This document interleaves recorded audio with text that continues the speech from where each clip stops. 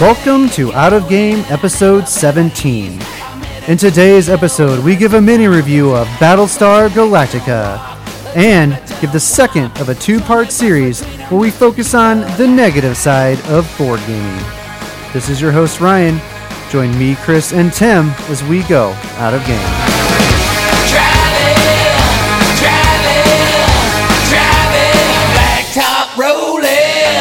Welcome to episode 17. Episode 17. Of Out of Game. This is Ryan. This is Chris. And this is Tim. And we are a podcast about board games. In case you forget that halfway through, just remember that we said it at the beginning. Because we're supposed to. Because Tom Vassell told us to. So this is going to be part 2 of our 2-part series. And in part 1, what did we talk about? We talked about all things positive. Woohoo! And, we're going to flip over to the other side of the card this time. The negative. Oh, man. All things negative. All things negative. So we hope you enjoy this, or maybe we hope you don't. I'm not sure what we should think about this. Before we jump into all that, though, let's start the spawn point.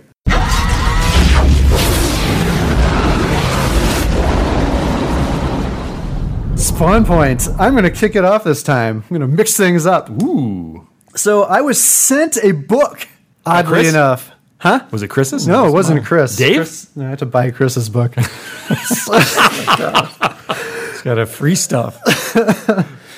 So this is actually a very interesting book for me. So the book is called Empire of Imagination by the author Michael Witwer, who is the brother of the actor, I think Sam Witwer is his name. He's in that show Being Human. Okay. I don't know. Anyways, this is a biography on the life of Gary Gygax. Oh, really? So I'm 90% of the way done with the book, and I've never read a biography before because the whole idea of a biography is boring to me. Yeah. But because this is about Gary Gygax and how Dungeons and Dragons got started, it's really interesting. And I can tell that the author did a ton of research. And what's kind of cool is most of the book is based around Lake Geneva, which is 40 minutes from my house. Yeah. I can drive to Lake Geneva on a Saturday morning, and I'm probably going to. They provided a map of all the locations they talk about and where they are in Lake Geneva. And I think when I'm done reading the book, I'm going to take a day trip up there and go look at all these sites. It's like a pilgrimage. It's like the history of D&D is 40 minutes from my house. Yeah, it's true. So, and it talks about how he started Gen Con, which was in Lake Geneva at the Horticultural Center in Lake Geneva. That's why it was called Gen Con. Yeah. So it's a really interesting book, and I do recommend that you read it if you want to. To me, I don't know if there's any other biographies on Gary Gygax out there, but this has got to be the definitive biography of his life. I mean, you learn all about TSR and how his initial ideas of how he even thought of D&D, and it's very good, and it's written very well. And the chapters are interesting. It even has stories of weird things that happened to him in his childhood. So I highly recommend this book, Empire of Imagination, which I've been reading. Just 2 more things I wanted to mention. One is, did you guys see the trailer for the Mafia movie? No. What? I posted this out. You posted that. This is a movie based on the game Mafia, which is werewolf. First of all, the trailer for this movie is horrible. When I first watched it, I almost thought it was like The Onion made it. That's how bad it was. It had the same guy who does the voiceovers for other previews, but the writing was so bad for what he was saying. It was so cheesy. It's like an SNL skit. It was so bad. But it's based off Mafia, which is a real movie. It's a movie about. It's almost like the Hunger Games. These people are playing Mafia, so playing werewolf.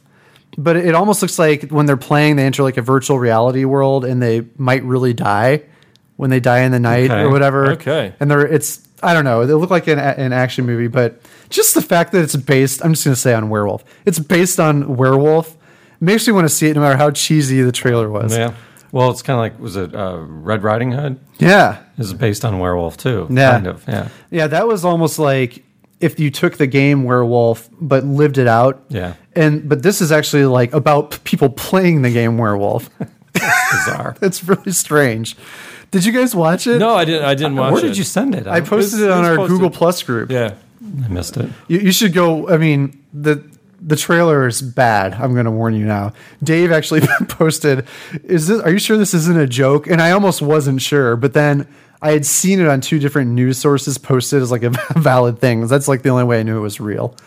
So Chris, I wanted to revisit something from earlier this year, which was our resolutions for 2015.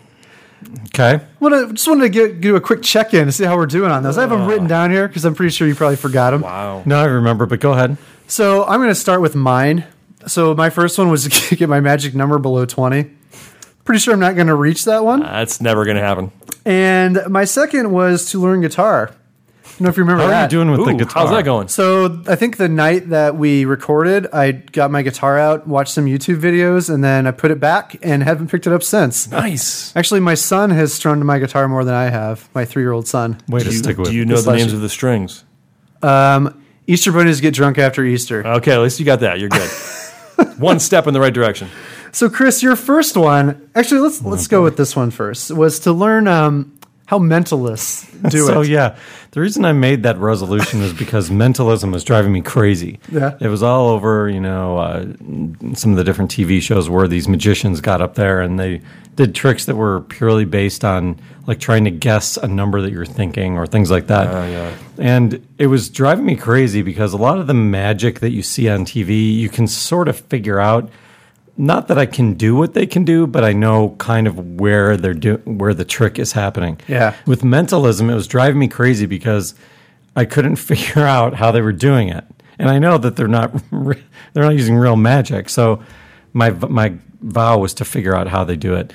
And How's that going? Not going No. so well. Yeah, that's so well. Yeah, so I actually tried to research this too, and It's I hard, came up isn't it? blank. Yeah. I spent a lot of time on this, and I did figure out one thing. But I'm saving that for our end of the year episode because that's where we're going to go through. And that's why I'm bringing this up now because we have one more recording I know. basically for this year after this one. Wow. So how are you going to do anything? Because you're going to have to play guitar like for the next month straight, pretty much. I think I just need to focus on one of them and see if I can get close. And it's definitely not going to be learning guitar. You have a better shot at that, though. You're probably You probably right. have a better shot at that. Yeah, it's at least an equal shot. 24 games? Nah, it ain't happening. Hey, I could have a marathon game day. Or Over the holidays in December, maybe we could go to your Wisconsin house. But It's true. But you guys have to commit to the whole goal of the weekend would be me getting my magic number Wow, down. 24 games in one weekend. Plus, Sounds, not just 24 games in one weekend, 24 games plus don't buy any new ones. Yeah. Between now Well, and the end of that's the the year. big thing, and we probably got a lot of big releases that have come out that he's salivating at.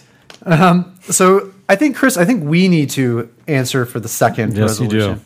Why don't you remind us what that resolution was? I think it was to be less annoying during game night.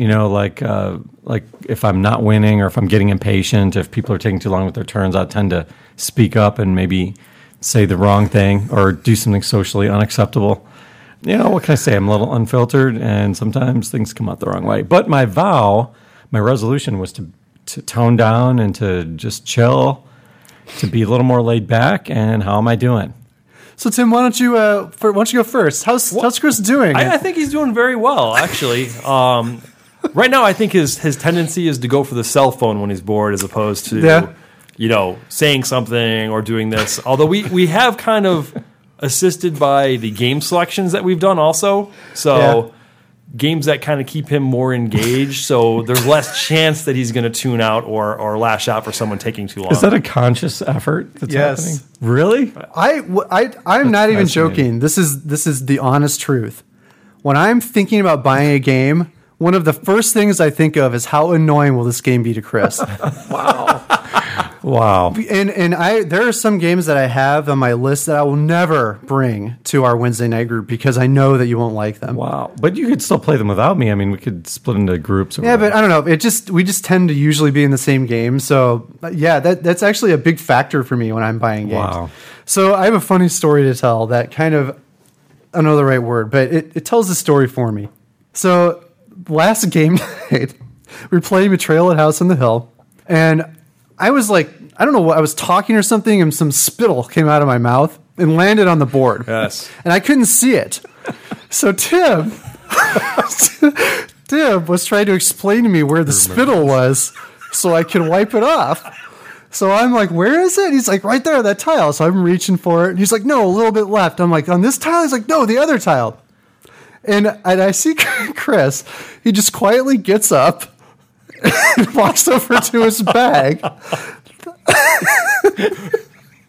He's doing something over there. It's a true story. And he comes back and sits down.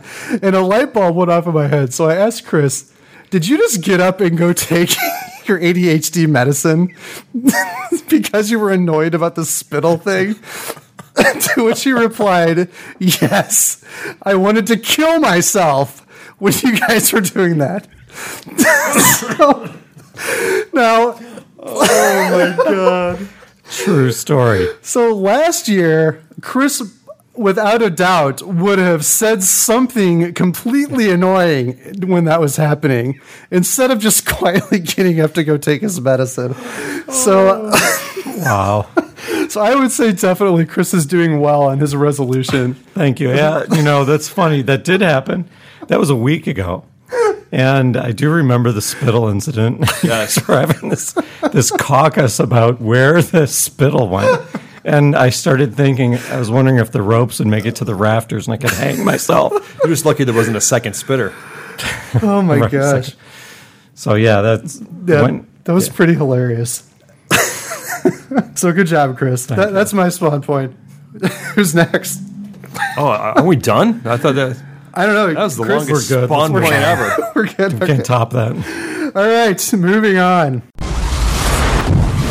Wanted to remind everyone about our contest. This is the last episode where we will be talking about this. So next episode, we'll be announcing the winner. And what is the contest for? This is for the hot game by Vladish Vadal called Codenames. Codenames. So we can win Codenames? We can win, as in people listening to the podcast that don't include the three of us sitting here right now. And how do they do that? So this is how you enter the contest. You either send us an email or leave us a voicemail with a question to ask on the show, for us to answer on the show. That gets you one entry into the contest. You think one entry is enough? No, it's not. No way. Not for that kind of a game. No, I don't think so either. So we've given you a way to get 3 more entries by doing one thing.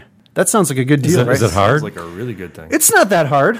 I would say hardness-wise, it's like medium soft. What? Is this like a new steak rating kind of thing? So I understand the medium, but what's the soft? it's like between medium and soft. It's like blue-green. So anyways, Wow. the way you get the 3 additional entries is to go out on iTunes and rate our podcast.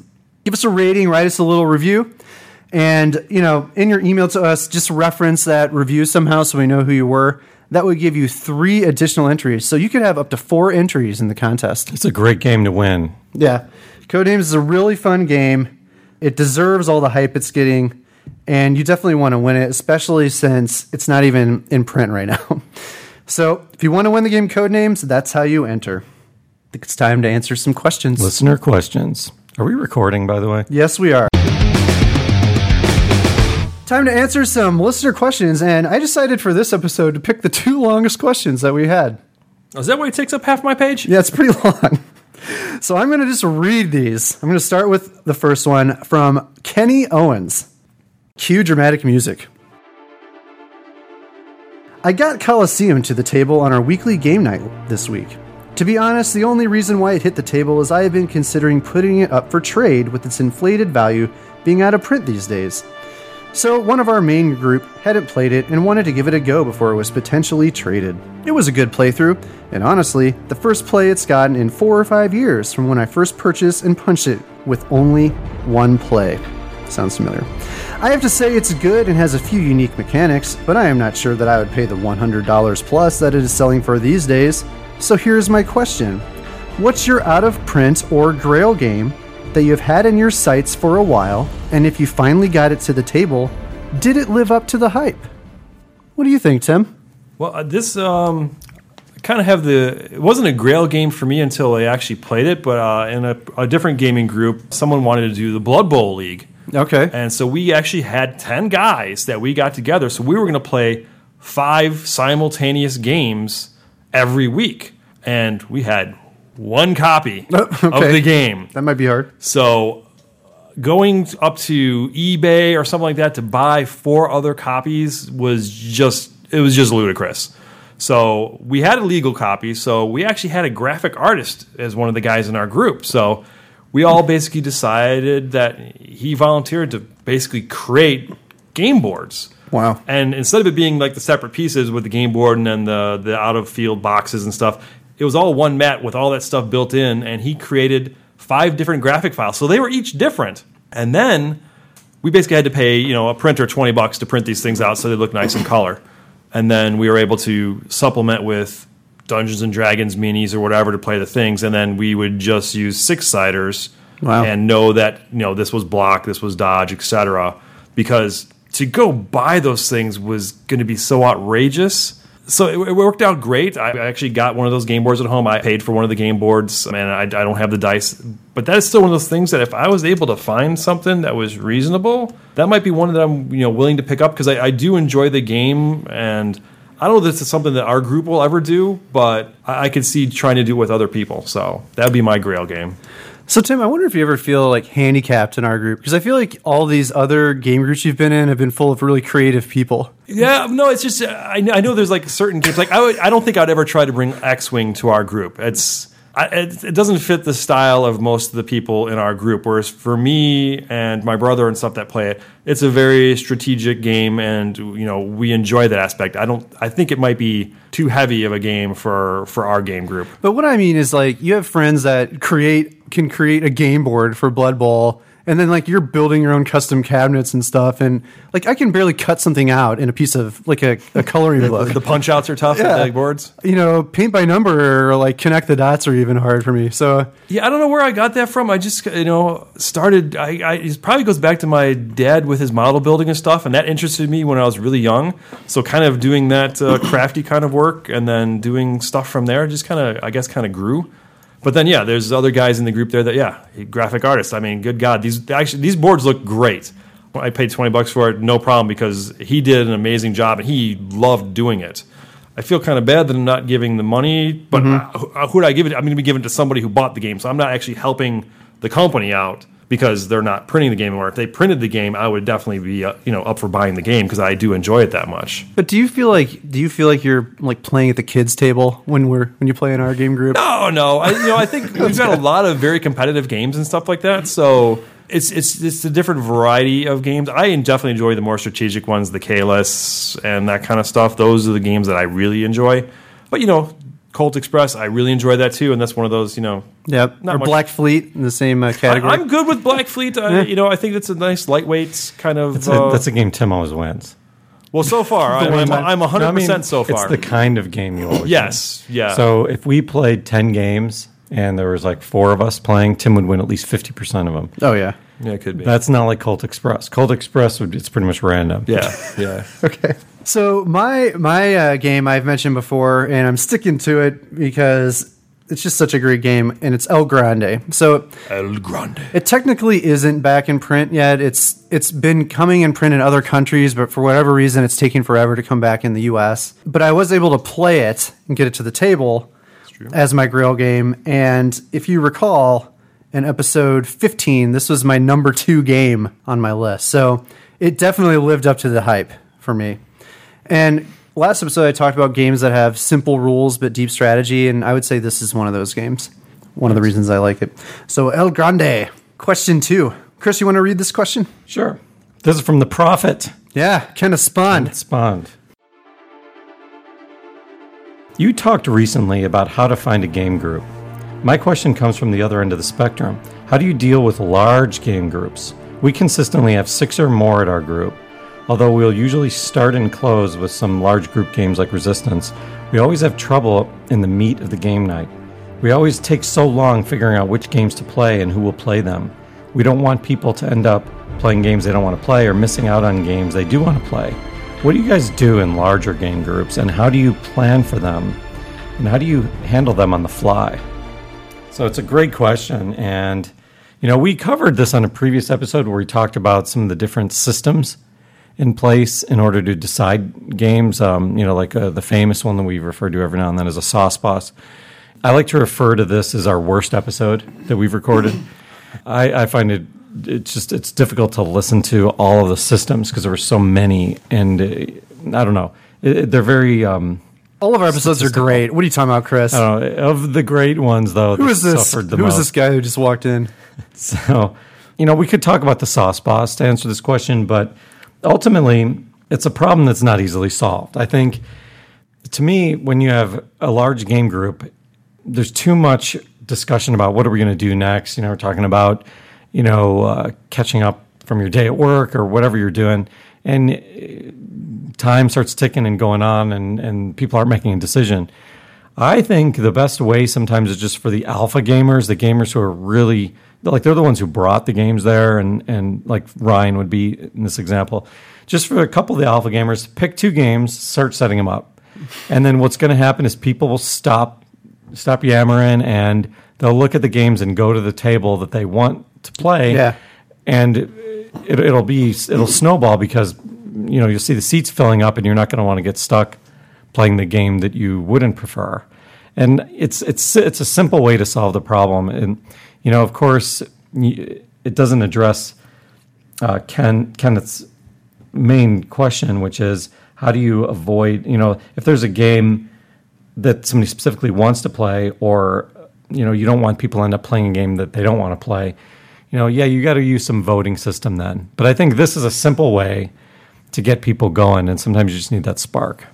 Yeah, I mean, this is basically what we have every month. We usually have a large group. We do the exact. What he was describing this as like he's in our game group. And how do we solve it? Yeah, and he's the prophet. It's like he knew. Yeah, exactly. What happens in our game group? That is our game group to a T. Once again, Kenneth. So I mean, it's what we end up doing is usually Ryan has a game that he wants to play. That's game 1, and then usually it's interesting enough that there's people that want to play it, and then we kind of just throw another game up for option. And a lot of it's going to come down to the people who are coming to your game group. If they're not flexible enough to try something maybe that they wouldn't want to try, they just got to remember this is one game night. Next month or whatever, they're going to have an option to play something that they want to play. And maybe that's what you're going to end up having to do is, keep a list of people. Ryan picked the games last week. Ryan and Chris picked the 2 games last week. So this week, they don't get to pick the games. 2 new people are going to pick 2 games that they want to play, and everyone can then decide to play one of those 2 games. When you're with a big group of people, you're going to probably have to play a game that you're not necessarily super jazzed about, and just take it as part of the team. You'll get your game next month, and that's really how it is. If you've got that one real alpha gamer that just refuses to do anything except his game, if you like his company, then maybe you let him get one of the games every game session, and then someone else picks the second game, and you can choose whether or not you want to play it. Yeah. So I'm the alpha gamer, I guess, of our group. Like Chris said, I think Nathan and we're the 2 that bring all the games, right? So usually what ends up happening in our group is after we play that first game, people look at me or Nathan and say, all right, what are we playing? And so there's a lot of thought that goes into what games I even bring to game night. I try to bring games that will fit different scenarios. So I'll try to always bring one that we can play with a large group. I'll always bring a social deduction game. I'll always bring like an easier game to play at the end of the night. And then I'll bring a couple of like the more strategic games. You have to have like a good mix. So I like what Chris said, because he said just someone that brings the game should just start setting something up. And I feel like the people who go through all the effort to do all that should kind of have more of a say in what gets played, because they're going through all the effort. And I've noticed that a lot of times people don't really have a preference. Right. We don't have a lot, the non-alpha gamers, we don't have a strong opinion on a lot of these. Definitely not as strong as yours. Like, not just the games you want to bring, but maybe a game you just don't want to play. Yeah, and so the idea of just setting up 2 games and then everyone just kind of filters the one that looks most interesting tends to work well, because they have 2 choices, and one of them I'm sure they're going to like. So I actually put that as my answer too, that the easiest method is just to have somebody make the decision rather than trying to do some democracy. That being said, listen to episode 7, no matter what Chris says, if you want to learn some systems for picking games and it's something that you're having trouble with, that episode will be worthwhile to listen to. And I want to add one more thing to that, which is a game that I think we're going to hopefully review soon called Game Election, where someone actually published a game to pick the game. And it's got some similarities to Sauce Boss, but it has some other things added in, like special powers and stuff. It looks kind of interesting. I want to give that a shot sometime just to see how it plays out. But those would be my suggestions. Hope that helps, Kenneth. But you already knew we were going to say that. All right. Speaking of knowing what we're going to do, it's time for some Fake It Till We Make It. Fake it till we make it. To be a great champion, you must believe you are the best. If you're not, pretend you are.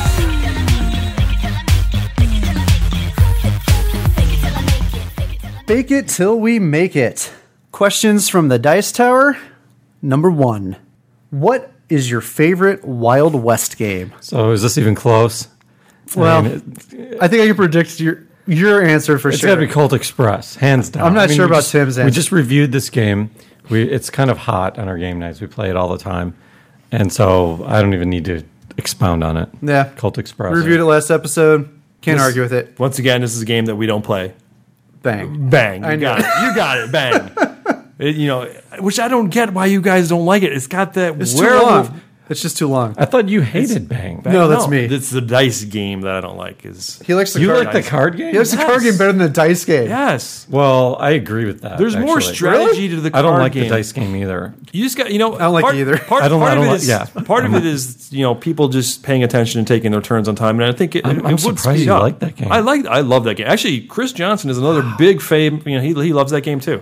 Yeah, I think It's my one of those that problem. we pull out all the time. If you like it that much, I'd be willing to play it. I don't hate it. I just... Yeah, I don't hate it either. It's a lightweight game. It's like when we talked about this the last episode. I'm going to keep using this term until I get everybody on board. It's a lightweight game. You have to go into it. Featherweight. You have to go into it not thinking I'm going to come up with some sort of sea of brilliance and then win. I think this is It's maybe just a fun, mindless. Maybe this is one of the ones that we do first thing. I'm not sure about the fun part. And if people start getting eliminated, they could start playing another game while everyone else is finishing up. Well, yeah. The Bang game. That way, you're not just sitting around doing nothing. Yeah. But wait, a question for Ryan. Do you think you would have more fun with Bang the card game if you didn't go into it thinking that you deserve to win or that you can win if you implement No, the a thing I don't strategy? like about the card game is the length. That has nothing to do with winning or losing.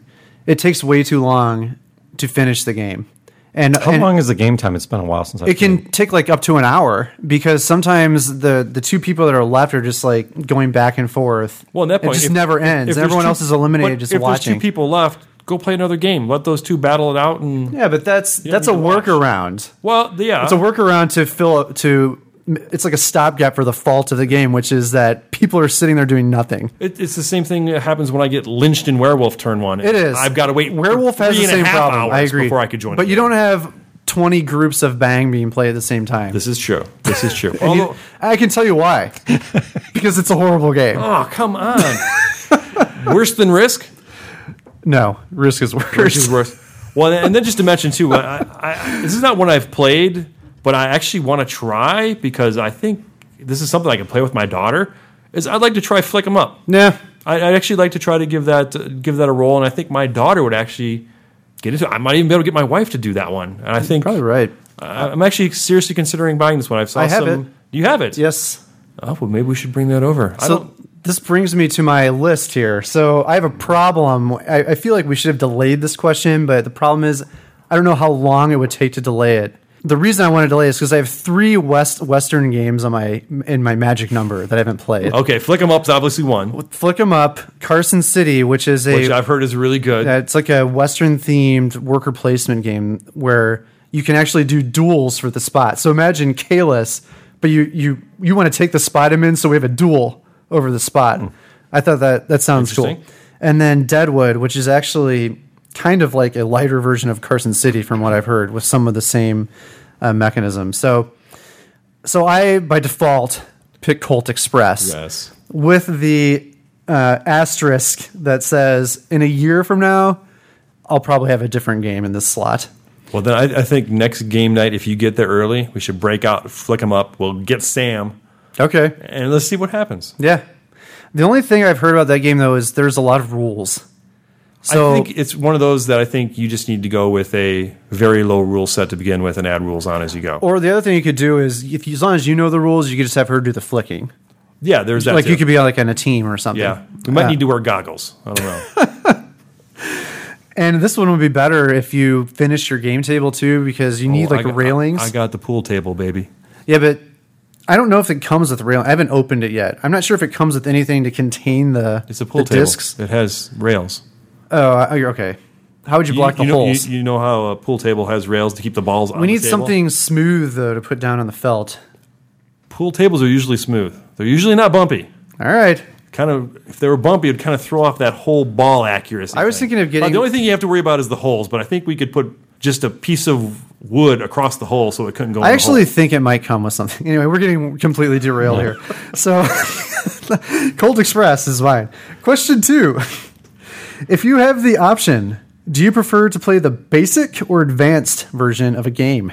Yeah, I'm from the if it ain't broke, don't fix it camp. So I don't really like advanced versions until I get to the point that I'm tired of the game. So if a game is going on... We're not talking about like, expansions. We're talking about advanced rules to a game. yeah, same thing. What would be an example of an advanced version that's different from an expansion? Like what's a good example of that? I'm trying to think of... Well, one thing that comes to mind with me would be with X-Wing. You could play it where you just move your ship, shoot, move your ship, shoot, move your ship, shoot. Then you could get advanced where you start taking the action. So after you move, if you successfully move, you get an action, which allows you other bonuses when you... I've got one too that you actually have played, which is, it's not really a strategic game, but Colt Express, they actually recommend playing without the player powers the first time you play. So that would be the basic version. Right, so that's kind of the same thing with my point. So, you learn the game, and when you're ready for those things, then you add them on. So I guess advanced to me would mean like the leaders in Seven Wonders, but that maybe that is more of an expansion. Right. I think that if the basic version isn't fun, like you can look and see what are the advanced rules, and if the game is meant for those rules, like I think in Colt Express, it adds a lot to the game to have different abilities.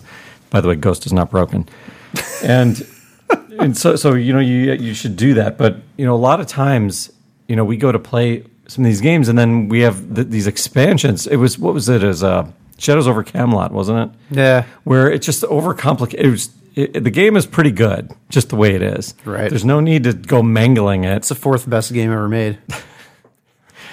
Yeah. Okay. That's right. We did our top 10 lists recently. So, yeah, I would think that if it ain't broke, don't fix it. But I get your point about the advanced. It's a little different than having an expansion, and I think maybe games are meant to be played with the advanced rules. Like Colt Express. I think the rule that in that example, that's the default, and then making it basic kind of takes away from the default, right? Okay. I don't know. That's your point. I'm definitely for the advanced. I like doing the basic to get the core rules down so that you understand the mechanics of the game. But once you're familiar with the mechanics of the game, I think it's the advanced rules that add the strategy and everything else that the game probably needs, because they wouldn't have created those rules if it was just kind of like, you really don't need them. Right. So I always think those advanced rules add in that other strategic elements that allow you to maybe try this path to win the game or try this path to win the game. Whereas if the basic game's there really might not be as many options. So I'm all for advanced. Yeah, I think I actually think we're all kind of saying the same thing. So usually when you see this in a game, it's the basic rules are only there to teach you the rules, and it's not really meant to be played with those rules. One exception I have seen is sometimes they don't call it a basic version; they'll call it a family version of the game, where there's a simpler rule set so you could play it with like a family or people who don't know games as well. Yeah. So maybe like in that scenario, I would want to play the basic version with the family, but the advanced version with my game group.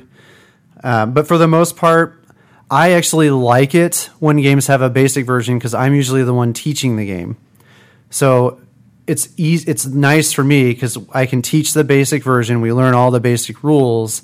Then the next time we play the advanced version, and a lot of that legwork is done already. But from that point forward, we're pretty much always going to play the advanced version, or I would want to play the advanced version, I think, from that point forward. Yeah, I think that's the best rule for it, is basic to get started and then advanced once you're there. Yeah, and I wish more games did this. They made it. They make it easier to learn the game, especially games with complex rules. Yeah. If they could have a basic version of the game, Basic Caverna. yeah. Ooh, I like the sound of that. I would try that game. You have to take away half the game pieces. I actually Setup. think we played the basic Oh version. no! That does not If I remember The advanced right, version is a 10-hour game. I'm almost positive that when we played it, some of the tiles weren't out because they tell you not to bring all the tiles out the first game. Wow. The basic version of that is like the advanced version of other games, though. All right, so what we got to do is One Night Caverna, One Night and Caverna. Twilight Imperium, both on the same night. Yeah, Chris in total misery. Speaking of misery, it's time to tame the werewolf. Oh,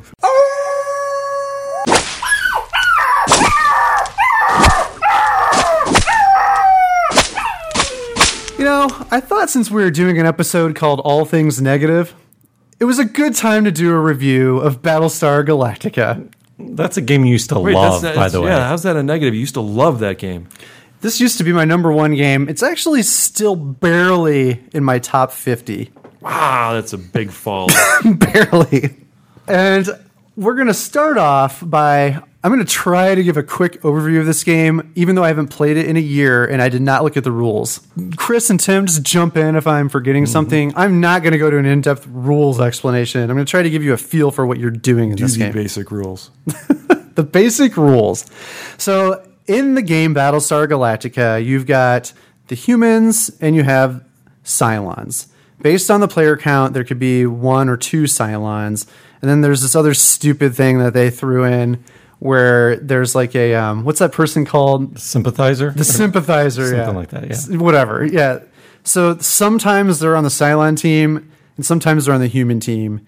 And when they're on the Cylon team, they're like a nerfed Cylon. Mm-hmm. So they can't even do all the same stuff as the Cylons. It's horrible.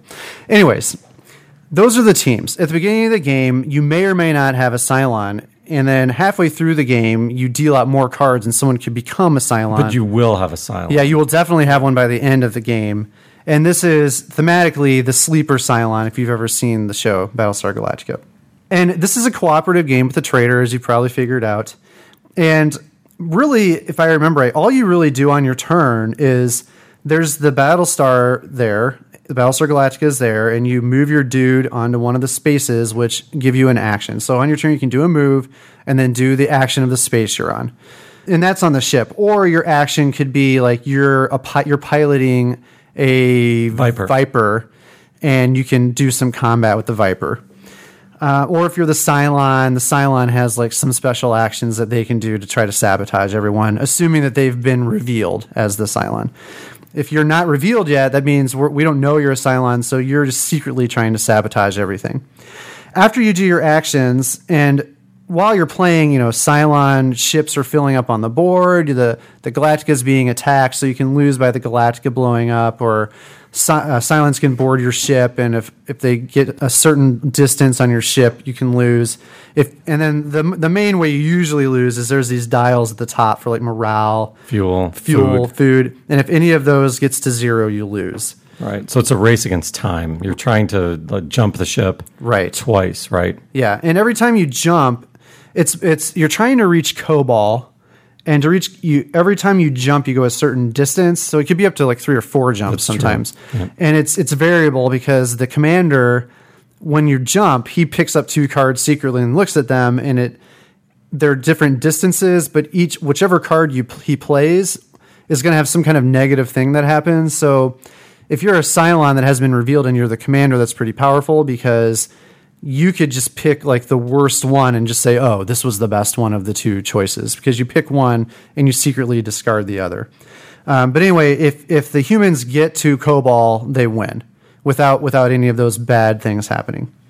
And then after you do your action, you draw a catastrophe card. Is that what they're called? A crisis card. And then the group has to do like a collective vote. And if the vote fails, and there's ways to make the vote fail, then something bad is going to happen, like your morale or something is going to go down. But if the vote succeeds, something positive could happen, or you might just avoid something bad happening. Does Is there anything else you do on your turn? That's pretty much it. I mean, a lot of it is reactive. Based Right. on what's happening on the board, you can do things on your turn to take care of food, take care of Cylons, things of that sort. But essentially, throughout the game, you're trying to figure out who the Cylon is. Right. And because the Cylon might not come out until midway through the game, you sometimes suspect people for being the Cylon when they're not. Right. I'm looking at Tim when I'm saying Yeah, that. yeah. I'm always. That's happened. So that's pretty much what's going on in the game. So just overall thoughts, Chris. Yeah, I think the game does a fantastic job honoring the show. Yeah. For people who've seen the show and played the game, then you know this. If you like the show, I highly recommend the game. It does a great service to the theme, the characters, the abilities that the characters have in the game closely match the show. The way the Cylons work in the game matches the way they work in the show, where you don't know when the Cylon's coming out. The gameplay's a little long, but every game is different. I mean, we've played this game a few times. Then we've had our ups and downs, which I'm sure we'll get to. But every game tells a story, and I think that's the strength of the game. Overall, I think it's a good game. Yeah, I would agree. I mean, I've enjoyed playing this one. I've actually played this one with that other gaming group also, and I didn't really enjoy it with that group, so I kind of had a sour note on it before we actually started playing it, and actually started liking the game better with this group. And maybe it's just the players that were involved in this group that I enjoyed it more. I don't stress so much on trying to figure out who the Cylon is as opposed to just trying to get things working on the board and make sure that we're not, if I'm the human, making sure that things aren't going crazy and stuff like that. So the Cylon part of it doesn't weigh too heavily on me. I'm more focused on the mission things. So The cooperative part. Yeah, the cooperative part. Trying not to die. Yeah, pretty much. Yeah, and that's pretty much the whole thing. Is you're just trying not to die. Yeah, it's like the whole game is damage control. It really is, because it's usually the crises cards. It's usually bad or nothing happens because you did good. And then there's the few that are actually positive, but a lot of it's just you avoided the bad thing. Right. So Okay. this will be interesting. So I'm going to start with the positives. I agree that the theme is great. The theme comes out. The designer of the game, Corey Konecka, I can tell that he was a fan of the show, and he nailed the characters and their special powers. Everything is thematic throughout the whole game. So you can't argue that about this game. I also think that the variable powers that the players have are cool. Like every character has a one-time ability they can use once in the game. Yeah. And those are they're all good. They're all good, and they fit the show. Yeah, so they did a good job, and I think they're pretty balanced too, which is, it's just, I can tell he did a good job designing the game, honestly. I like the sleeper Cylon mechanism. That isn't in any other game that we play. We're halfway through the game, you could basically switch teams. Yeah. And it's kind of interesting because at the beginning, you're not sure how good you should be trying to do just in case you become the Cylon halfway through. Yeah. So that I think that's a really interesting mechanic that I wish was in other games like this. So those would be the positives, I think. Now to the negatives, I find the game very fiddly. You're constantly moving ships around and you're always looking up rules. This is the biggest problem I have with this game. We've probably played the game at least 10 times, probably more. And we've never been able to remember the rules. Yeah, it's cumbersome. And the rule book isn't laid out that well, so I'm always flipping through the book. People are waiting. Chris is going to get his pills. It's bad but it's like things you have to look up. Like, okay, well, how does the AI work for the Cylon ships? Yeah. We can never remember that stuff. Or like, what do they hit on when they roll? Stuff like that. I think the game is too long. Yeah, it's like a 4-hour game. Usually 3 to 4 hours. Yeah, a lot of that is looking up rules. Our average is 2.5 to 3, I think. Well, a lot of it too is due to the voting mechanism with the cards. You end up sorting and reshuffling those decks of cards a lot during the game. Yeah. Granted, you can do that when it's someone else's turn, but it is one of those games where when it's someone else's turn, it's someone else's turn. So you're kind of sitting there until the vote comes up. The one good thing, though, about this is there's not a lot of the over-analyzing for a co-op game that happens in the other ones for whatever reason. Yeah. It seems pretty clear. It's a little bit like Dead of Winter in that sense. You don't overanalyze a lot in Dead of Winter. There's usually an obvious thing you need to do. Obvious thing. Yeah. Yeah. So that's good. It keeps the game moving along, and I think the Cylon the way that, because there is a Cylon and it's not that there might be one, it really keeps your attention, at least for me, it keeps me riveted in the game. Like I'm closely watching what people are doing on their turns. And so I think that's a good thing. And for me, it helps keep the game interesting when it's not my turn. Yeah. So there's a lot of positives. I agree the games are long. The crisis rules are cumbersome, and looking things up, I think we waste a lot of time doing that. You mentioned about the Cylons. One other thing that I think is true about this game is I feel like revealed Cylons are underpowered. If you reveal that you're a Cylon early in the game, I don't think you have any chance of winning. And as soon as that happens, too, it makes the game boring. Yeah, I agree, because we had Dave do that one game. On the first turn. Really, really early. Either turn 1 or turn 2. He didn't even take a turn. He did it as his first action, basically. Did he? I don't remember. Yeah, and he's like, you guys were going to figure it out anyway. So I had no clue he was a Cylon. I don't know why he did that. But that did change the dynamic a lot, because all of a sudden... It just turned into a co-op game. There was no intrigue. Yeah. And I agree. And you guys hosed that game. You became a Cylon. Thank God I had a hockey game and could get out of there. But it did make the game a lot less interesting, and it sure seemed like once he became a Cylon that he really couldn't do much to throw the balance off. Right. I think being able to subterfuge those votes and stuff is way more powerful than trying to do those upper board game elements. Yeah, I think that's good that happened to him, because you're not supposed to do that. No, you're not. You're not. And the fact that it was hard for him to win is a good thing. The fact that it ruined the game for everybody wasn't a positive. Right. But yeah, it shows you that you need to be under the radar as long as you can before you come out. And it's like that way in a lot of the trader games too. You need to sabotage. I mean, it's how you win, right? Yeah. When you come out, it's not really how you win. You can't do that much once you come out. Right. Well, I think the reason he did that too is because as a Cylon, when you come out, if you are not in the brink, you get a special ability. But if you're already in jail and you reveal, you don't get your special ability. So I think he wanted his special ability to fire. And the special ability is not good enough to reveal yourself early versus... Yeah, he has a habit of doing that, though. He reveals himself early. Remember he did that in, what's a card game, the werewolf card game, where you tap them. The Inquisition or something? Inquisition. He in the very first turn, he just came out and did it. He doesn't... I don't know if he just doesn't like the deception or what the deal is. That seems like something I would do, actually. I don't really have... There's one other thing I have on here, but I think we might touch on this later in the episode.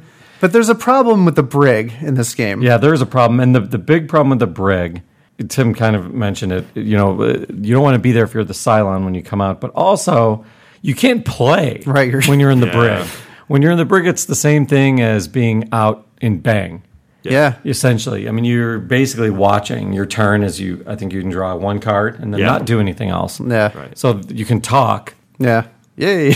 Which can be destructive in itself. Yeah. But that's about it. You really don't have much else you can do. There's really no way to get out either. If everyone's decided that you're a Cylon and you should not come out of the brig, you will never get out of the brig. Right. Unless for somehow they blow all their cards and you've been you won't get out. I know from experience. Yeah.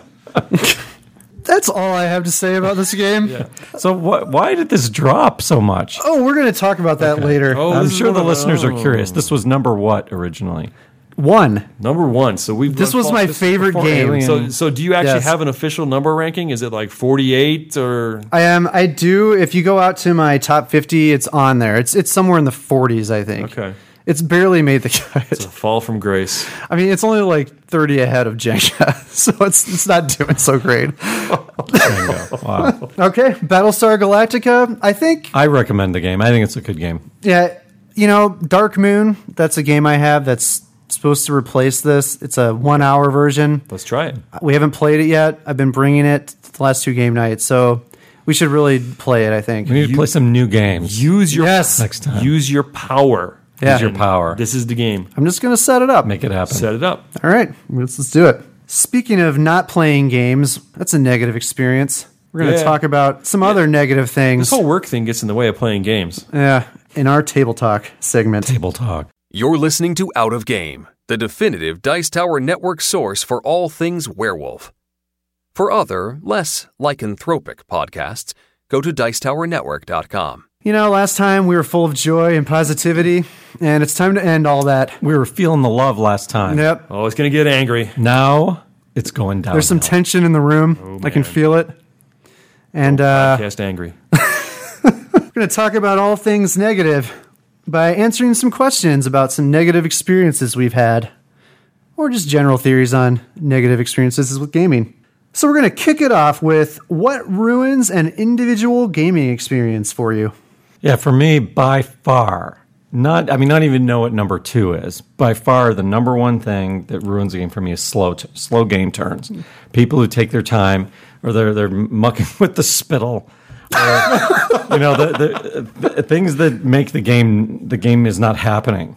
Sometimes it's because players want the perfect turn, and so they're just gonna like go through all the motions of everything. Disrupts the game flow. People are not sure what to do. It's okay every now and then. I think sometimes it's unavoidable that you're going to take a long turn. I'm guilty of that too. But it's when it's constant or it's more than one player and you're thinking about other things more than you're thinking about the game. Yeah. To me, it's all bad. I mean, it increases the game time overall, and for me, it inflames my ADHD, and it's a problem. I'm running for my pills at that point. Co-op games are notorious for this, by the way. It's almost like you can expect this to happen with a co-op game. You need to make a conscious effort as a group to not have this happen. Or the game needs to be designed in a way that there's information that only you have and the other players don't have that has such a large influence on your turn that you can't be influenced. That other people can't influence you. And actually, a good example of Dead this... of Winter. Well, the one I was going to say was actually The Grizzled. Even though I don't like that game that much, but everyone had their own hand of cards... And so you don't know what everyone else has, so you can't really tell them what to do. You can make general suggestions, but that made the turns go quicker. Yeah, but same thing with Dead of Winter, where you have your secret goal. Just once you have your secret goal, people can't really tell you, right? Oh, you need to go to the school and search. Well, my secret goal, and I'm not going to go to the school. Right, yeah. Right. So, yeah, I think for me, it's the slow game turns. That's by far my number one problem. Yeah, predictably, probably for me, it's getting ganged up on. It can be a very frustrating thing during the game, and it doesn't bother me so much when I'm in the lead, but when I'm clearly not in the lead and it still kind of happens, it's definitely an irritation, but it's something that I can get over. I actually find when you've done the perfect strategy too, and this is maybe why I don't like dice games too, is you get this perfect thing and then this single solitary die roll, just your game's done. Yeah. And it's all luck, and it's plan this out beautifully. And I was going to list that one too. To me, that's a big one. But what's really helped me, and it's helped my New Year's resolution, by the way, for this year. Oh, nice. Is my mentality going into a game. I have to go into the game not expecting to win. Like with Colt Express, I play that game for fun. I don't play that game to try. I'm really focused on winning, and I'm very competitive. It's frou-frou. Like you said, you have this really good strategy, and then some random thing happens and makes you not win. Yeah. The mentality going in has really helped me a lot with that, because I found that very frustrating in a lot of different games. Yeah, but my number one for sure is not. No, it's not the gangbang. The number one for sure is when you're kind of the lame duck. This is you're in the brig on Battlestar Galactica. I am forced to continue playing, but my game is pretty much over. I am just sitting there, half participating, bored out of my mind, wishing the game would end, and hoping the Cylons blow the ship up because I can't do anything. So it's funny that you're saying all that. I lived that exact experience. Exactly. I know, and it was very painful. It became very apparent how painful it was. So more on that later. That's and it's happened in other games too. Where it's there was at Gen Con this year, we had the game of Alien Frontiers, and I was out of it from the beginning, pretty much, and I pretty much sat there and watched the three of you guys play while I was just kind of... Coincidentally, that was one of my favorite games ever, Alien Frontiers. Sorry, Tim. Did you win that game? No, I think Dave did, didn't he? No, I did. I think I did win. I don't remember. I remember Dave was stealing cards, and I can't remember I think you won that game. I remember winning a game of that at Gen Con, but maybe I'm thinking of... But I think what we need to do, I think for a good group, what a good group will do in that case is make the game go quicker. Yeah. Take your turns quicker. Somebody's out of it. Let's just move it along at that point. Yeah, that's the hard part. That's painful. Yeah, I've had that happen in Magic, where I feel like I'm in no position to win. Yeah. It's one of those games. Things didn't come together, and I can do the math, and I know that it's over, and they're taking forever on their turn. Yeah. Like, come on, just put me out of my misery. Well, see, but that's something easy too, though. You can just concede the game and be done. Whereas there, if you're in a 5-player game, there's 4 other people probably enjoying themselves, and you're kind of like, just go get some. The solution is the same, though. They can speed it up. Yeah, and hopefully you've got a gaming group that's willing to do that. So what's worse between? I don't think this made your list, but if you are falsely accused of being the traitor, because I've done this a lot to you, and does that ruin a game? No, that doesn't ruin a game for me at all. I mean, it's part of the game and stuff like that, and sometimes it's almost like I'm your not shtick in those games. Yeah, it really is. You know what? Sometimes it works to my favor, and sometimes it doesn't. So there are times that I'm being accused, and I am not the bad guy, but those accusations kind of stick there, and it does make the game more interesting, because then the guy who's the real Silence going, yeah, all right, they got Tim. I'm just going to keep doing this stuff, and and if that ever happened to me, where like Ryan's getting accused, I'd make sure that when he played cards on one of those turns, I'd make sure I'd be playing bad cards if I was the Cylon, and then everyone would think it's him, and I'm in the clear. So it works in favor, and it doesn't really bug me. Yeah. Okay. So mine's a little different. Because I don't win often in games, the thing that will ruin an individual game for me is if I make some kind of a stupid decision during the game that ruins the game, like ruins my chances of winning. Just ruins your chance, not just doesn't ruin the game. Because if I feel like I'm a contender in a game, which doesn't happen that often, and then I do something dumb, it'll usually occur to me as soon as I pass to the next player, and then I'm like, oh crap. Sometimes I just forget to do something important that I had planned, or I'll have done something and realize, oh, I should have done this other thing, and now it makes me really frustrated. This actually happens to me a lot playing Magic. I'll make a mistake, and I'm a type of player that I don't like to take things back. Even though if I asked, everyone would probably let me do it. I just don't like to do stuff like that. So I won't let myself do it. And it's like I punish myself for getting it wrong, which maybe helps me for the next time not to make the same mistake. But I get so frustrated when that happens, because if it takes me out of the game because I missed something important and now I have no chance anymore, it just becomes frustrating for me. So that will ruin a game for me. I can understand that one. Yeah. You guys probably don't experience that, but no, actually, that happens to me quite often too, where I see, oh, geez, why didn't I make this move? Yeah, that happens to me a lot. The worst for me is when I had something planned and I just flat out forget to do it, and it's something I had the ability to do and I just forgot. Yeah, that's really annoying. When that happens. I usually find that kind of happens to me when we're doing. It's really I'm waiting for Chris to take his turn, then I'm waiting for you to take your turn. And then it gets back to me. I'm like, what was I going to do? I knew I had a plan, and now I don't know what it is. Yeah, the long turns don't help with this. Yeah. That's true. Yeah. All right. So we talked about an individual game experience. How about an entire game night? What would ruin an entire game night? What ruins an entire night? So for me, things that happen in game don't really affect the entire night because they're usually encapsulated to the game. What could ruin an entire game night are out-of-game issues. Like stuff not within the game itself, if there's an argument and that bleeds to out of game, or if you're like physically you're just not feeling well, or maybe the food is taking forever to get there and you're starving. It's things that don't have anything to do with the game. Don't you diss on my pizza guy? We haven't really had that problem lately. Or if it takes too long to get started. Sometimes you can get agitated because people are not playing. Yeah. Or if you have something heavy on your mind, like after work, and sometimes that'll slide away once you start playing. It's one of the reasons we do this hobby.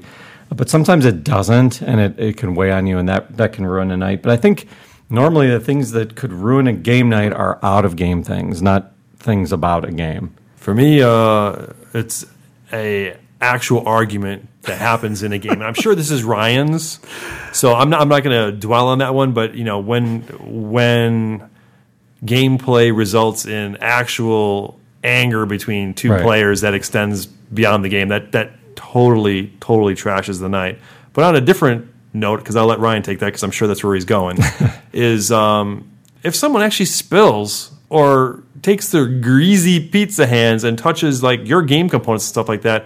You paid a lot of money for these things, and for someone to spill their high C on your Sarah Angel. Oh my gosh! And now your Sarah Angel's pink forever. Forever. Yeah. It's just that it just it spoils the whole night. It's just one of those things that and that's why we institute the no TV tray rule. Everything's on a TV tray. You put your drink on the table, there's going to be a smackdown. Yeah.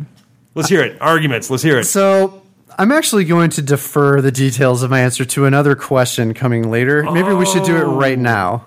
I don't know. It's up to you. Well, that's 2 questions from now. Well, we're going to skip one because I think we need to move on. Segue. Okay. So I'm just going to say mine is by far, without a doubt, an out of game argument. And so wait, let's go back to the question. Are we doing the new question? No, I'm. This is my just simple answer for this question. What can ruin a game night? Yeah, okay.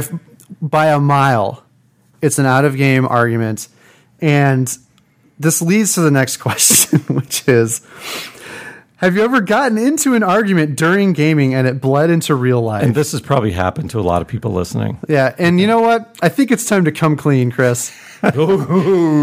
We've referred to this incident multiple times, and I'm just going to say that this is why Battlestar Galactica dropped from my number 1 game of all time. I kind of had that figured. It's time to come clean mystery. And just tell the story to the listeners so they kind of know. We're not going to go into full detail, but basically what happened was Chris was Boomer. And you even remember that? Oh, yeah, because this is why he was in the brig. Chris was Boomer. Boomer starts in the brig in the second round. Yeah. Boomer gets 3 cards instead of 2 because in the show... Right. She gets 2 cards in the second round instead of 1. Yeah. And everyone else only has 2 cards. So the likelihood of whoever has Boomer being a Cylon is pretty high. And Chris was Boomer. And the other thing is, when you do the sleeper Cylon phase, Boomer goes into the brig.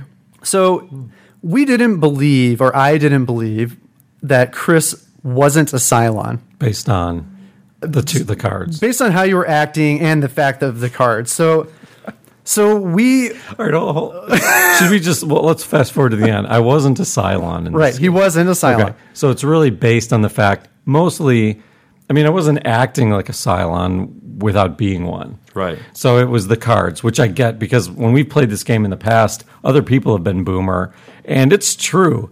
Boomer is the Cylon more often than not because of the extra card. 1 extra card does make a huge difference. Right. So I think was the other one Gaius? Is he one? Which he starts with 2. Yeah, Gaius has more likelihood too. Yeah, he starts with 2 instead of 1, and then it's like the opposite. By the way, that's 2. I was that game, so I had 3 cards also. Yeah, and you were the Cylon that game. Yes, I was. So Chris was in the brig, and we weren't letting him out. So Chris referenced this before that. Well, we were talking about how the brig is a problem, right? So Chris was basically out of the game. Well, he didn't have the New Year's resolution that year. One of the reasons that I made the New Year's resolution. So, Chris was being very colorful, let's just say, while he was in the brig. And I took it way too personally and started getting upset out of game. And it escalated into a huge argument after the game was over. Well, it wasn't necessarily after the game was over. I think it was very heated. Well, it was happening during the game, and then when we were done, it was climaxed. Awkward. It was kind of more awkward post game than. Well, something. So let me help out here. So, for sure, I was being annoying when I was in the brig. There's no denying that. I had a lot of factors happening. One is I knew I was innocent. The second was it was very difficult to convince people, especially Ryan, that I wasn't. It was really Ryan that was keeping me in the brig. Right. He was sort of leading the game. Post game, we knew Ryan was not a Cylon. So, and I kind of felt that you weren't. Mm-hmm. I didn't think that you were one. Of course, I wasn't one, so I didn't know who they were. But I felt you were safe, and I felt like convincing you that I was safe was the way to get out.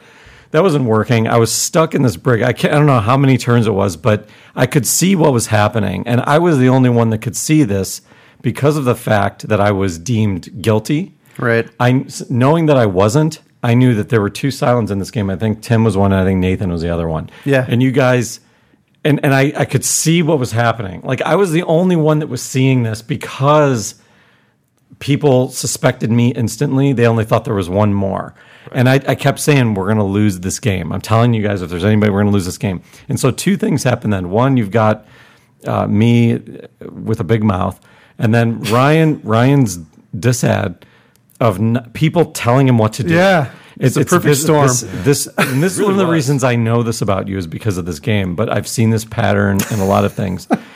Ryan cannot be told what to do or even persuaded. If he needs to come to the decision himself, you can't show him where the water is and say, you need to go drink. Here's the water. He needs to figure it out that's where the water is.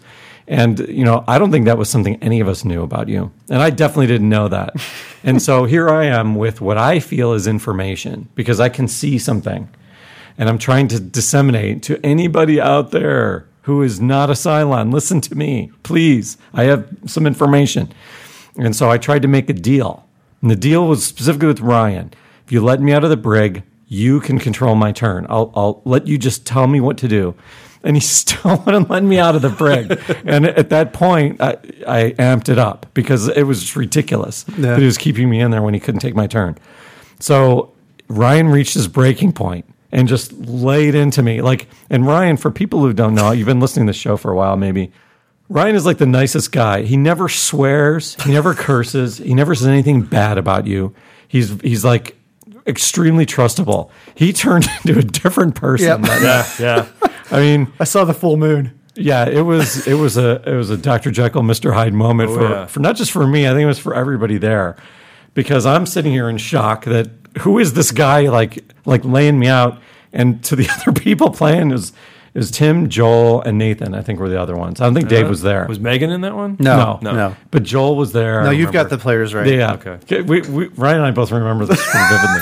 I think I just tried to blank it out. It was a very uncomfortable game. Oh yeah, it was. But I mean, when you saw that happening, and when I saw this happening, it was just one of those things. There's at this point, as Ryan is laying into me, and it's like that scene in A Christmas Story when the kid swears, but you don't really hear it. Yeah, it's almost like I was hearing these words coming out of Ryan, or when he was beating the kid up, and he was like, and he's like babbling, but it's really like he's really cursing. That was kind of like what I was hearing, and I think we all were like, "There's nothing we can do after this to undo what's going on now. Yeah, it can't you can't unring that bell. That was the death bell. Yeah." The toothpaste is out of the tube. You can't. It was like all these analogies, and so just kind of let it play out, and it was kind of awkward afterward. Like Ryan said to kick off the segment, it did ruin the game night, and I think it's sort of a lesson for us, and maybe for anybody listening, to not let stuff bleed out of game. Don't let it get personal if you can help it, and if you're somebody with a big mouth, maybe try to be careful, when not to spark something like this. Yeah. So the obvious answer to this question is yes. We have had I have had an argument during gaming that bled into real life, and it was bad. I mean, it took us a while to work through it, which we did because we're good friends. Yeah, and we started the podcast together, so right. We've clearly been past that, but it took a lot of emailing and talking afterward. That was the most unexciting Cylon win for me ever. Yeah, I can imagine. Yeah, and we referred to this earlier, that was a point. I was literally rooting for the Cylons to win, and I offered to help them win. Yeah, because it got so ridiculous for me being in the brig. So it was like I was the sleeper Cylon in real life.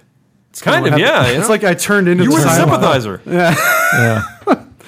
So anyways, and I think this game is pretty much banned from our game group. We have played it since then one time, and it was boring. Yeah, to be fair to the game, I don't think the game is at fault for it. I think it was like us. I mean, we ultimately are responsible for it. It enabled it to happen. The brig mechanic did. Yeah. I think that can be dealt with, though. There are ways to deal with that. Yeah. You could do some house rules with the brig.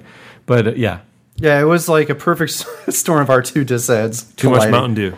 Yeah. A lot of Mountain Dew, yeah. Anyways, let's move on to more negativity. Let's get more negative. It's not getting any better.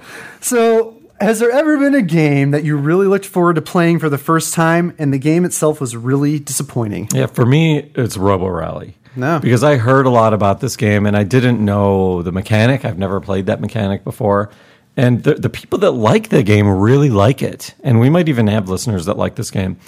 So, I know there's different tastes and stuff, but this is another example of a lightweight game, what I would call, where you're not going to win this game with some sort of fantastic strategy. So I've never played this game before. The mechanic was new. I was eliminated very early on, and I just had to watch. And, it's that whole thing. You're watching the game, and everybody's been there at some point. It's not fun, and it's forever going to taint you against that game, especially if it's the first time you've ever played it. And so I lost all respect for that game. I honestly don't understand how people can like it. There's one thing I will say about this game that I've heard, but I don't think we've done it, which is when you play it, you're supposed to play with a small board that isn't very complex.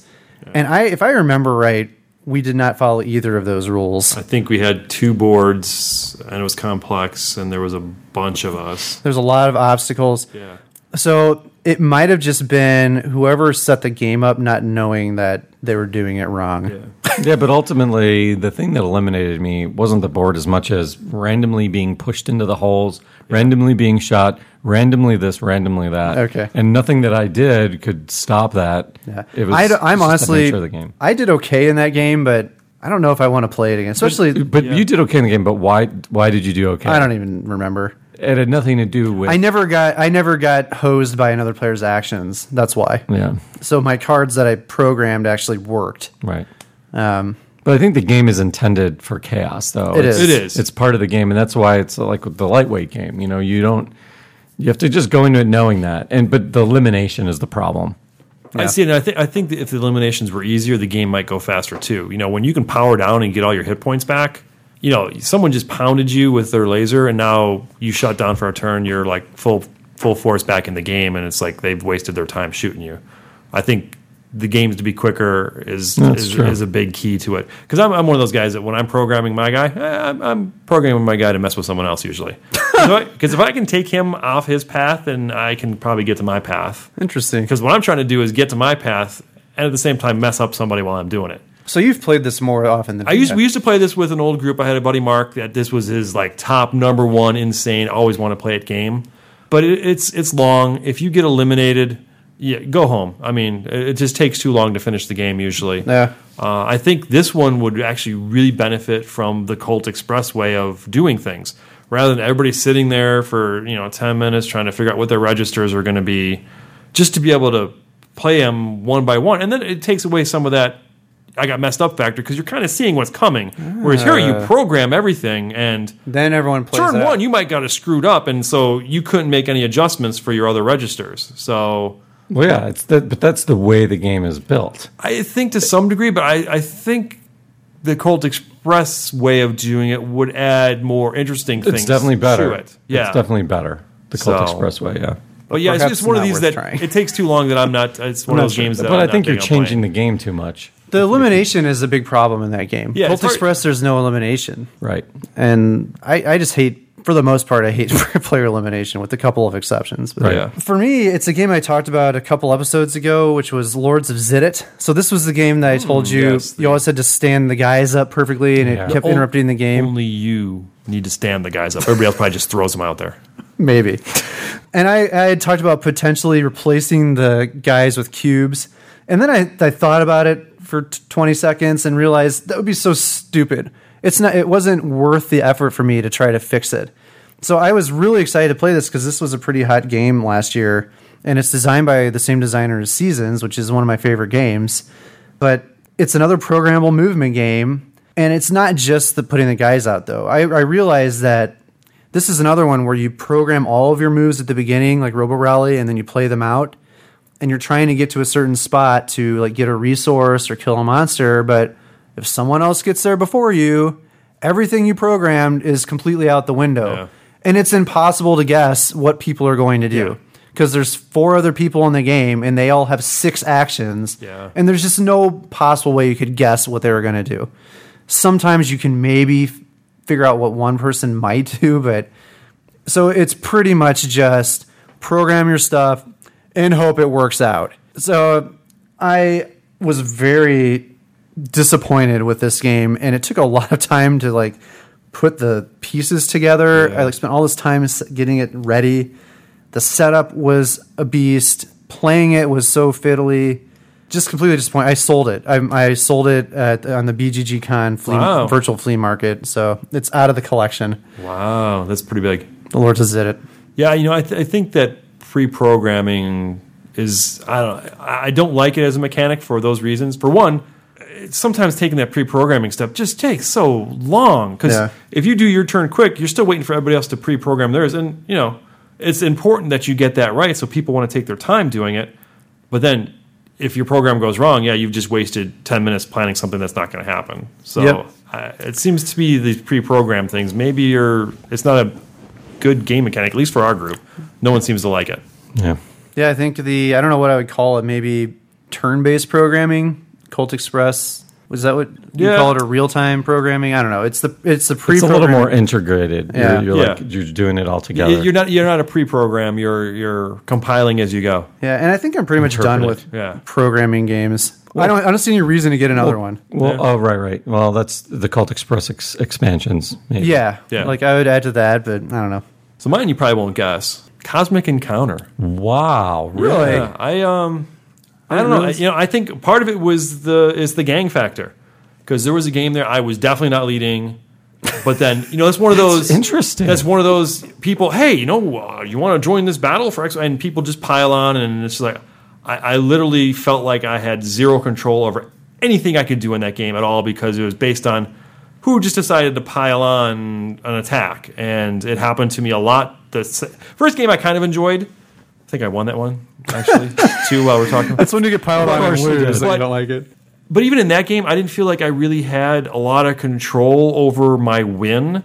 It's just, it depends on if people want to pile on or not. So it's kind of like that Munchkin effect. It's not the guy who's in the lead that's going to win. It's the guy who's 2 or 3 spaces back that's going to end up winning because everyone's going to pile on the leader and convinced people to pile on the leader, and then that other guy slides in. So in general, do you like cutthroat games? I like cutthroat games. It's just when there's nothing I can do. Like if we're in a 5-player game and you convince 3 other people to pile on somebody, no matter how good a strategy that guy's done, it's like the Greg Lord of the Rings problem when he would always pit us against each other. Right? Yeah. There's no way to. Warlight is another example. When we played Warlight. Yeah. If we're in a 3-player game of Warlight and Chris and I made an alliance, then you were screwed. Yeah, There's you're done. no way you done. could do anything. So do you think that it's fair when you're winning, though, to be piled on? Yes. If you are distinctly in the lead, then I think that's when you do pile on. But a lot of times, like in that game, I just want to jump on that because I want to get me a card or something off of. I can participate a little bit and get a benefit for it. Yeah. And it doesn't matter that person was in the lead or not because you're getting something for jumping on with it. Yeah. Interesting. That's interesting. So, the second time, first time it was kind of like, okay, it looked like it was interesting, but then it's got that Munchkin factor for me, so I don't like it. I wonder if you'd like this with less players. So I've heard that the ideal player count for this is 5 or 6, and we're usually playing it with 8. Oh, no, because I don't know. Maybe. We've done the smaller versions too, but I don't know. I'm just, my head is spinning with your answer. That's just it's interesting. Yeah, I didn't know that bothered you that much. Me neither. The gang up thing. Well, what was your thing that bothered you? Because when I screw up, when I do yours something, was the mistake. Yeah, and then yours was that's well, it's just in a game like that too, where it's like your strategy doesn't matter because if enough people want to do it, there's nothing you can do about it, and that's one that it's just really free for all. Yeah, it's the whole game is designed to make people gang up on bang that way though too. Like people can shoot you for no reason. Yeah, but usually there's a reason. I mean, at the beginning of the game, until you can figure out who you're supposed to be shooting. Bang the dice game is like that because bang the dice game is if totally you roll a 1, you have to shoot someone to your right or left. Which is one of my biggest problems with that game. Is I don't want to be forced to shoot someone that I know Chris is good. I know you're good. I roll some guns. I have to shoot someone I know is an ally. Yeah. That to me is just ludicrous. Interesting. It's all things negative. Isn't this a great episode? How you guys feeling? We're airing our dirty laundry today. So Ryan, let's just summarize. You hate when you make a mistake. That ruins a game for you. That's like your number one thing. For Tim, it's being ganged up on. You just don't like the random gang up on you, screw up your strategy. There's nothing you can do about it. And then for me, it was the slow turns, making me want to hang myself. All right, we have 2 questions left. First one is... I was going to say, are we reading this one or are we just going to try to memorize? Is there a game that you absolutely hate? So, to keep the negative thing going, I mean, I hate Robo Rally. We just started talking about that. But you know what game has become my love-to-hate game? I think I know. Love to hate? Does it start with an F? Yeah. And in with an S? Yeah, it's 5 Tribes. I don't like that game. And it's mostly because I suck at the game. I'll be honest with you. I'm just not good at it. It's a classic moment. The very first time we ever played, that was when, Ryan, when you made the adding error. And I ended up winning the game on the adding error. And you had no idea how you won? Yeah. I sat there stunned that I won that game. I had no business winning that game. The game just became kind of comical to me for that reason. Like I felt like I did horrible, and then Dave thought he won. And it's always a beautiful thing when Dave thinks he's going to win and then it's taken away and then adding error, no matter who wins. We should do that on purpose more often. Like intentionally miscount the points until Davey won, and then someone else recalculate it. Yeah, but this game, there's so many things I hate about it. I mean, it's my top 10 games. I know it's not a good game. I mean, to be fair, it's mostly, I'm just being transparent. I'm not good at the game, and I don't feel like I know what I'm doing when I'm playing it. Is that the game's fault? It is. It is the game's fault a little bit. I'll take a little bit of the blame, but I don't like how there's one way this game is very different from every other game, and that's the way you can overanalyze it. Right. And my brain doesn't process things that way, where I can't see the board well. I can't see on the detail level. And you're going up to pick up your meeples and move the colors and all that. And then people come up with these great moves that I never see. Mm-hmm. And it's either because I'm too dumb to see the move or because they spend too much time thinking about it when it's not their turn.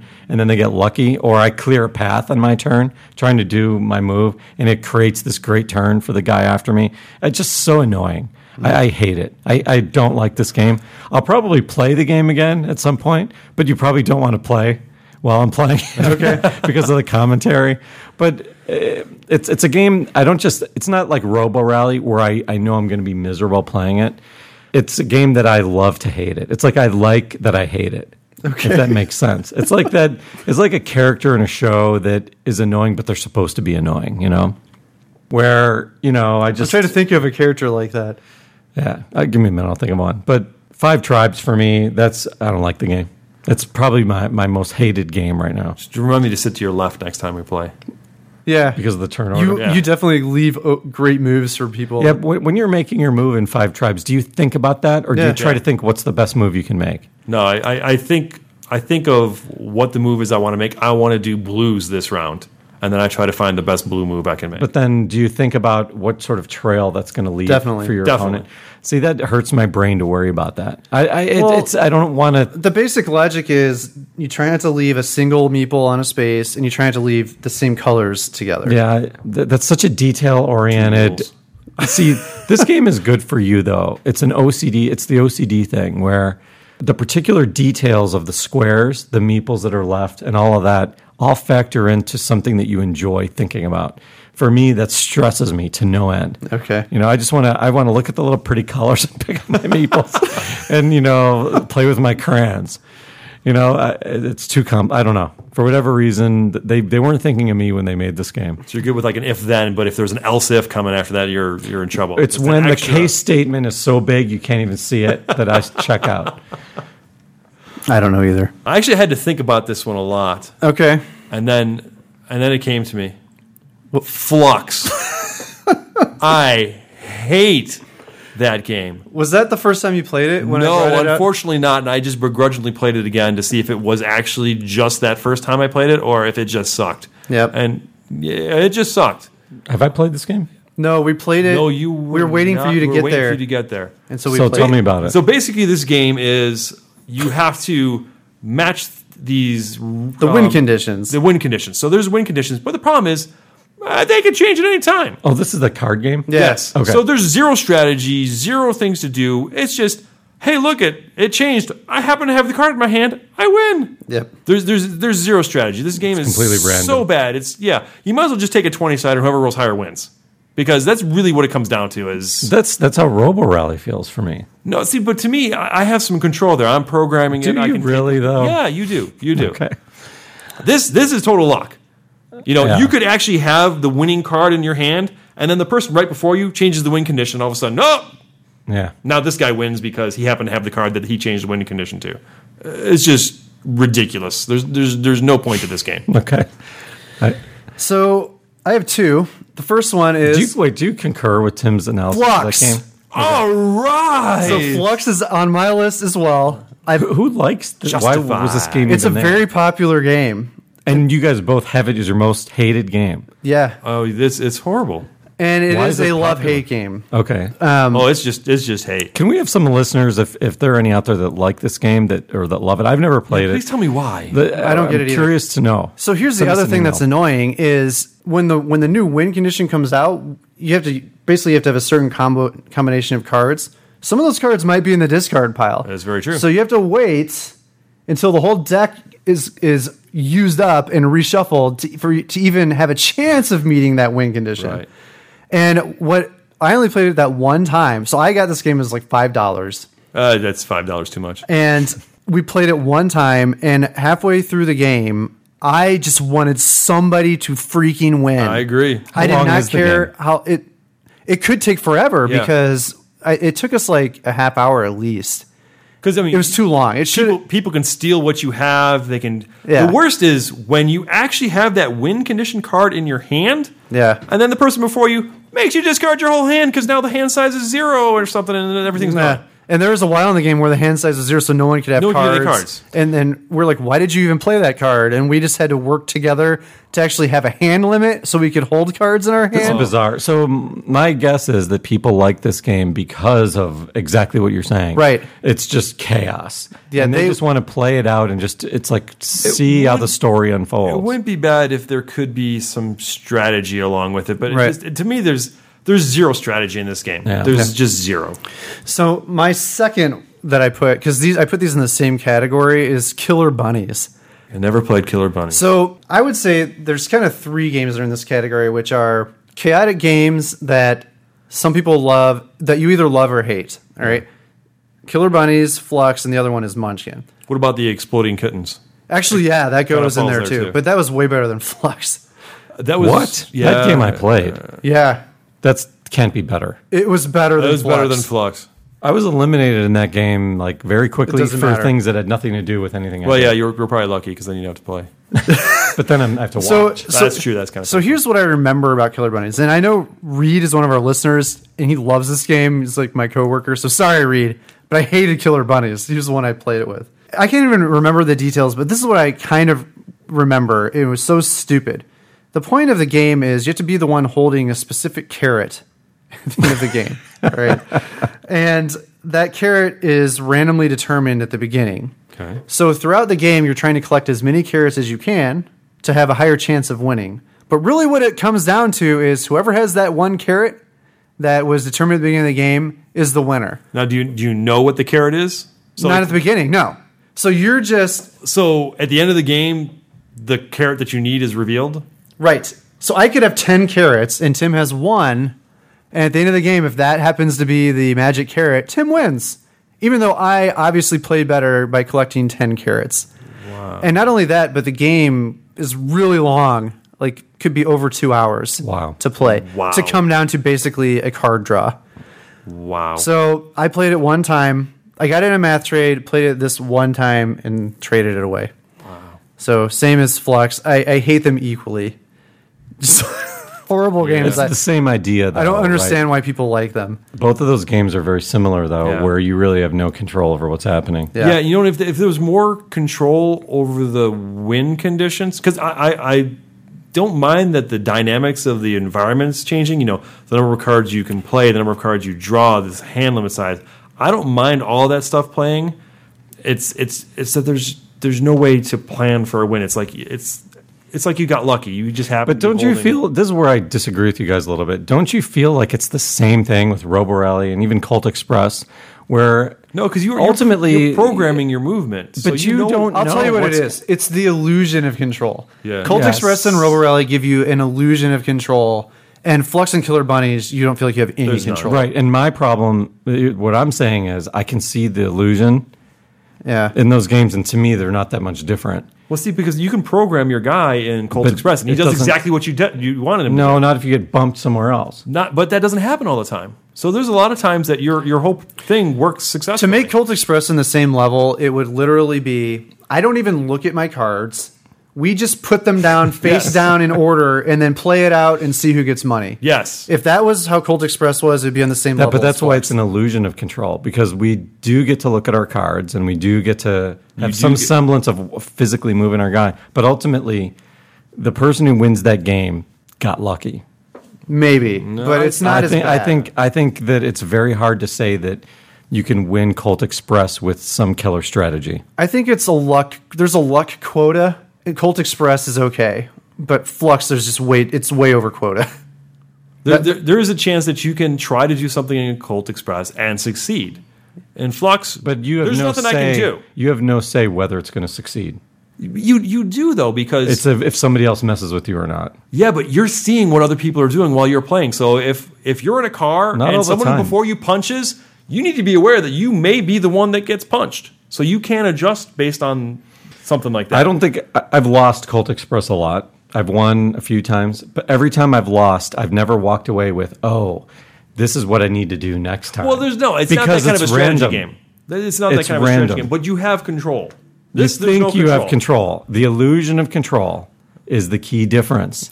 We should talk about that. We should have a segment on control versus illusion of control. It's interesting. This kind of goes to the randomness that we always talk about. Because sometimes the perceived randomness. Yeah, you think that it's random. Or you think that it's not random. You think that it's not random, right? And Chris does. And somebody all of a sudden takes your spot. Okay. Moving on. Moving forward, maybe this is a topic we'll discuss in a future episode, the illusion of control. So the last question is, if you could change one thing about the board gaming industry, what would it be? So we'll run through this quick. We're running along. So if there was an easier way to try a game without buying it. So like if you're buying a game on the App Store, a lot of them are free. You can try it first and then buy it. With board games, there's really no way to do that unless you happen to know somebody who has it. It would be nice if there were some sort of online version of new games that come out so you could kind of play test and, just a couple turns and see how the game works. Flip the cards roll, but that's digitally, like electronic. That's a big development thing, though, on top of making a game. This does actually exist. There are a few sites that have games that you can play digitally. There's two things I'd say this. The first are just the digital implementations online, like Board Game Arena, where we could actually get on and play a game against each other. Yeah, I'm not even saying that like a full-blown. Just a demo should give me a taste to make me want to buy it. Okay. Show me the mechanics. Like, you don't have to play a whole game of Dead of Winter online, but just show me how the card flipping works, how the turn order works. Let me see what these Crossroads cards are and just get a feel for it. That might make me want to buy it. Then. This is kind of interesting because this is something we don't ever do at Gen Con, but you should really try doing demos at Gen Con. If you want to learn, because that's really what that's the way to do that. It's not that I'm dying for this, but I think if there's one thing to change about the industry, I don't think the industry needs changing. But it would be a lot of games. Like, I don't even know what games are coming out that I would like, and it's an investment to pay $50+ on some sort of random draw. If you're going to like the game, it'd be nice to try it first. Anyway, moving on. I think YouTube might service your process too, because a lot of people do record a game on YouTube, and then you can watch them play a few rounds of a game. So I think there is an outlet there. Yeah, that probably is a good idea for most people. This is going to sound strange. It's a good time to air this because it's a negative episode. I hate watching things on YouTube. Now, every time I Google how to do some DIY, or do-it-yourself thing, or like I watched the Agricola thing. It's like I can't explain it.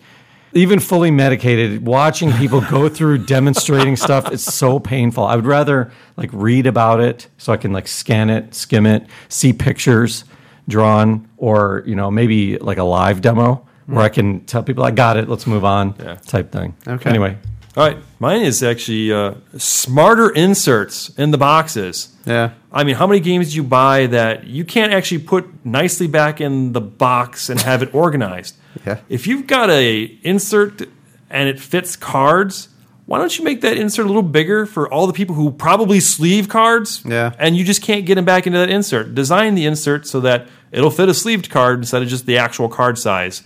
Try to make the games packable back in the box without taking that insert and throwing it in the garbage. Not only that, I would add something to that. Why don't board game companies realize that a lot of gamers put their games sideways? This is something that drives me crazy. Yeah. So the one company that does well with this is Days of Wonder. Their inserts are pretty good, like the Ticket to Ride. They design them in a way that when you put the board on top, nothing will spill out as long as you keep the box lid on there. But yeah, I agree. I pretty much throw away 90% of my inserts and just put like Plano boxes or something. Yeah, and that's supposed to be your organization to put the game away. It's not there. Yeah, either do it right or don't even put an insert in there. Yeah, right. Leave it loose in there. I don't want some junky cardboard in there that serves no purpose. Just bubble wrap all the stuff, and I can throw the bubble wrap out and throw it in there in baggies. There you go. So mine would be, this is probably a pipe dream, but mine would be if retail stores sold games at the same prices as online. I would rather buy a game from a store. If I wanted to buy a game, this would probably make it worse for me, actually, the addiction to buying, because I could just swing by the store and Esther pick up would a have game. to tie you down. Yeah. And I understand why they don't have it for the same price, because it's hard to run a retail store. I understand. But if I could change something about the industry, that would be it. I want my retail store to the same prices as Cool Stuff Inc. That's hard. I mean, like you said, they're supporting a brick and mortar, and it's definitely a lot harder. But if I could change something, I agree with that would be it. Why is that important? Because the experience of buying the game would actually be better. Like for you, if you want to buy a board game and save money, you have to buy it online. So you absolutely have no way of even feeling the game, touching it, or anything. You're just basically picking from a picture on a website. Well, part of it too is that you're not going to go to Target and find a lot of these games because it's not mass appeal. This is the board gaming thing, so you're never going to find some of these. Yeah. So that would be it. The game stores are what they are, but that would be the thing that I would change. I think we're done. We went long. It was a negative. Yeah. It's interesting. The negative episode went so long. Yeah, it went so much longer than the positive one. Yeah, that's not good. How are you guys feeling right now? Feel good. Feel liberated. You don't feel down? No. It's cathartic. Got this off our chest, and there's some healing going on. It's only up from here. It's only upwards and onwards. Yeah, maybe we help some people too. If people run into some of these issues, they know they're not alone, and There's always that one guy in the brig. There's always. And just to keep the negative theme going, most of you out there aren't going to win our contest. Oh, I'm just saying, man. But especially one of if you don't enter. How do you win? That's true. If you don't enter, you're definitely not going to win. But one of you will win. And that's the person that sends us a question to the email address, outofgamepodcast@gmail.com, or leaves us a voicemail at 40OOG-OOG80 for one entry. For one. And or leaves us a review on iTunes for an additional 3 entries, and we randomly pick you. That's the person that's going to win. So you have to do those things if you want to win. And if you're in the Chicagoland area, you must invite Ryan over to play this game. That's true. And you can find us at outofgamepodcast.com, where you can find links to a lot of things, including our guild, BGG Guild 1990. We have 50 members, maybe more when this episode airs, but I would like to see that number go up. So join our guild. Let's get some discussion going out there. You can find us on Twitter at OOG Podcast, or Facebook /OOG Podcast, or Stitcher, also OOG Podcast. These are all the same, Tim. Oh, okay. Just for next time. I was pointing at Tim, and he was looking at me like, stop talking to me. I don't know what you're doing. And for more great podcasts, go to dicetowernetwork.com. All right, that's it, everyone. Good night. Good night. All right, good night.